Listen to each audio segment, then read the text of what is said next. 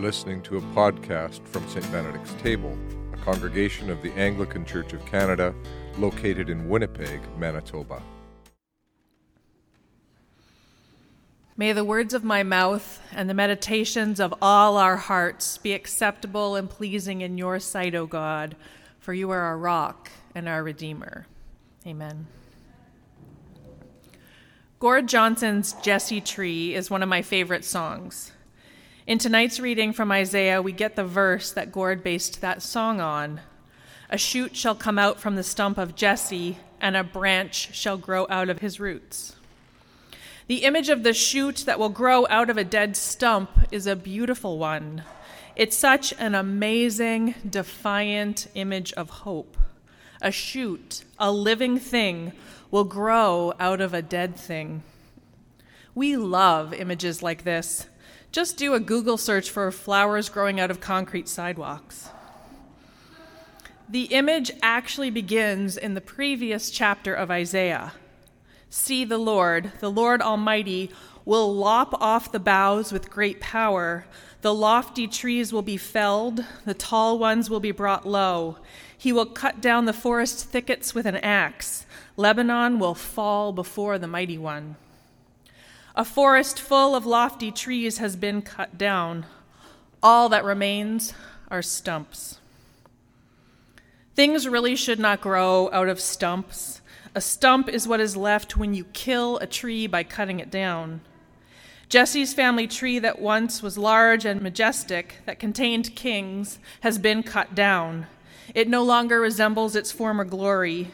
It's a dead, useless stump. Some people take great pleasure in trying to connect imagery like this to specific events, past or present. Jamie mentioned an example of prophetic predictions gone wrong a few weeks ago. But even if you wanted to, it's hard to pin down this image to a specific event because Israel had multiple experiences that could be described in this way. They were cut down and began again multiple times. New life can come from death. This was something they would have known from experience. Our text from Isaiah is not describing a present reality. It's pointing to a hopeful future. At the time these words were written, the new life was not yet visible. This was written when all they could see were the dead stumps. These are words pointing to a hope-filled future that has not yet become a reality. The new life that the people are hoping for will come in the form of a person. Michael J. Chan explains that this person will embody the best of Israel's traditions. He is wise and understanding, powerful and effective in war, able to judge for the benefit of the poor, and obedient to God.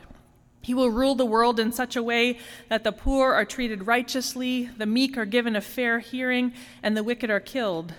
So glorious is this reign that he is literally clothed in righteousness and faithfulness.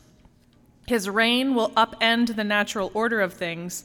Isaiah tells us that the wolf shall lie down with the lamb, the leopard shall lie down with the kid, the calf and the lion and the fatling together, and a little child shall lead them.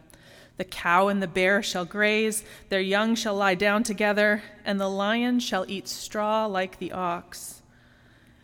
Isaiah is saying, look, the mighty forest was decimated and became a field of stumps, but out of one of those stumps grew a beautiful and mighty tree. And look at all of the good and wonderful things that it will be able to accomplish. It may seem like all around you is death and destruction, but pay attention and don't lose hope. New life is coming. And sometimes, when we are experiencing challenging times, this is exactly the kind of defiant, hopeful promise we need to keep us going. And this is exactly the kind of message that John the Baptist was preaching. John is one of the more colorful characters in Scripture.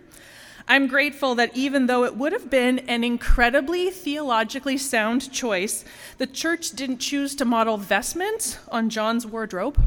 And we don't have a single feast day in the liturgical calendar where his regular diet is on the menu. No camel hair for the priests, and no locust dipped in honey for the feast. Thanks be to God. John was a fiery character who passionately proclaimed his message to the people: prepare the way of the Lord, make his paths straight. But have you ever stopped to wonder for a moment just how one goes about making a path straight? Well, one way would be to cut down any trees or growth that is in the way. Later in the passage, John says, bear fruit worthy of repentance. Do not presume to say to yourselves, we have Abraham as our ancestor, for I tell you, God is able from these stones to raise up children to Abraham. Even now the axe is lying at the root of the trees. Every tree that does not bear good fruit is cut down and thrown into the fire. If it's in the way, don't save it. Don't tell a false story about it. Cut it down and throw it in the fire. There's not a lot of wiggle room or gray in John's message. None, really. Have you ever wondered how John felt when he finally met Jesus? When he finally met the Messiah and began to understand just how Jesus' ministry was actually going to unfold? I wonder if he was disappointed. I suspect he was disappointed.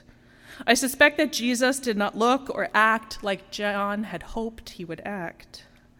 And so in order for John to embrace the actual Messiah, he had to let his dream of what the Messiah would be die. He had to lose hope in his idea of what the Messiah would be like in order to embrace the actual Messiah, which is a hard thing to do with any person, but with the Savior of the world, the Savior you've dedicated your entire life to. But John does. He cuts it down. He throws it into the fire and embraces the real Jesus. I was out for breakfast a little while ago, and I have to confess that I spent more time eavesdropping on the conversation that was happening at the table next to mine than I did participating in the conversation that was happening at my own table. At this other table, a group of people were generating ideas for their church's adult Sunday school program, and one person at that table said something like this: the church needs to teach us how to end things. We never learn how to do this or do it well. Friendships, jobs, romantic relationships, they all end, but I've never been taught about a faithful way to end things. I've only been taught about the importance of having hope and never giving up. The past few months have been pretty tough for me, and a lot of people have reached out to try and help. They've reached out in a lot of different ways, but one common way has been to try and manufacture a Jessie tree for me. Not a legitimate one, but a quick and easy one. They've seen the difficult things and tried to jump to the promise of a new life, the bright side, the good thing that will come from the bad. And honestly, it hasn't been one bit helpful. Two things have been. The people who just let me sit in the difficulty, the people who acknowledged the situation with no attempts to promise a better time yet to come, and who resisted the temptation to gloss over things by trying to graft a potted plant from the grocery store on my dead stump. The second thing was a book a friend gave me. They actually gave it to me about 2 years ago, and I just couldn't bring myself to read it until recently. In that book, Necessary Endings, author Henry Cloud talks about the importance of hopelessness. And that concept gave me hope. You see, while the shoot that grows out of the stump is a beautiful, powerful, and true image, sometimes a stump remains a stump. And more importantly, sometimes a stump is supposed to remain a stump. Sometimes things need to end. And in order for that to happen, and happen well, we need to resist the temptation to live in false hope and instead live into the reality of hopelessness. Some stumps will never bring forth new life no matter how much hope you have or water you give them. Imagine your life is a forest. There are healthy trees that are doing just fine. There are trees that could use a bit of pruning, and there are dead trees that need to be cut down and, as John says, burned. Some of those stumps will remain stumps, and some may develop new shoots. It can be difficult to tell which is which. It can be tempting to pretend that everything is just fine as it is and avoid the difficult tasks that require you to take an axe to some of those trees. And that's where it's important to have good friends or a counselor or a spiritual director or someone who can help you sift and sort. Advent is a season that teaches us two opposing truths. The first is that we should never lose our ability to embrace a defiant hope that says, sure, that's a dead tree stump and no life will ever come from it. And yet look, a shoot, a tree, new life, new hope. Don't give up. But Advent is also a season that can teach us to let the dead things stay dead. I know in this room there are people who embrace the season of Advent in a variety of ways. I take it fairly seriously, and so it's not uncommon for me to have conversations with folks whose practice is different from mine, in which they assume I am going to judge them. I've had my tree up and I've been listening to Mariah Carey's Christmas album since October, they say sheepishly. Don't judge me. And I don't. I really don't.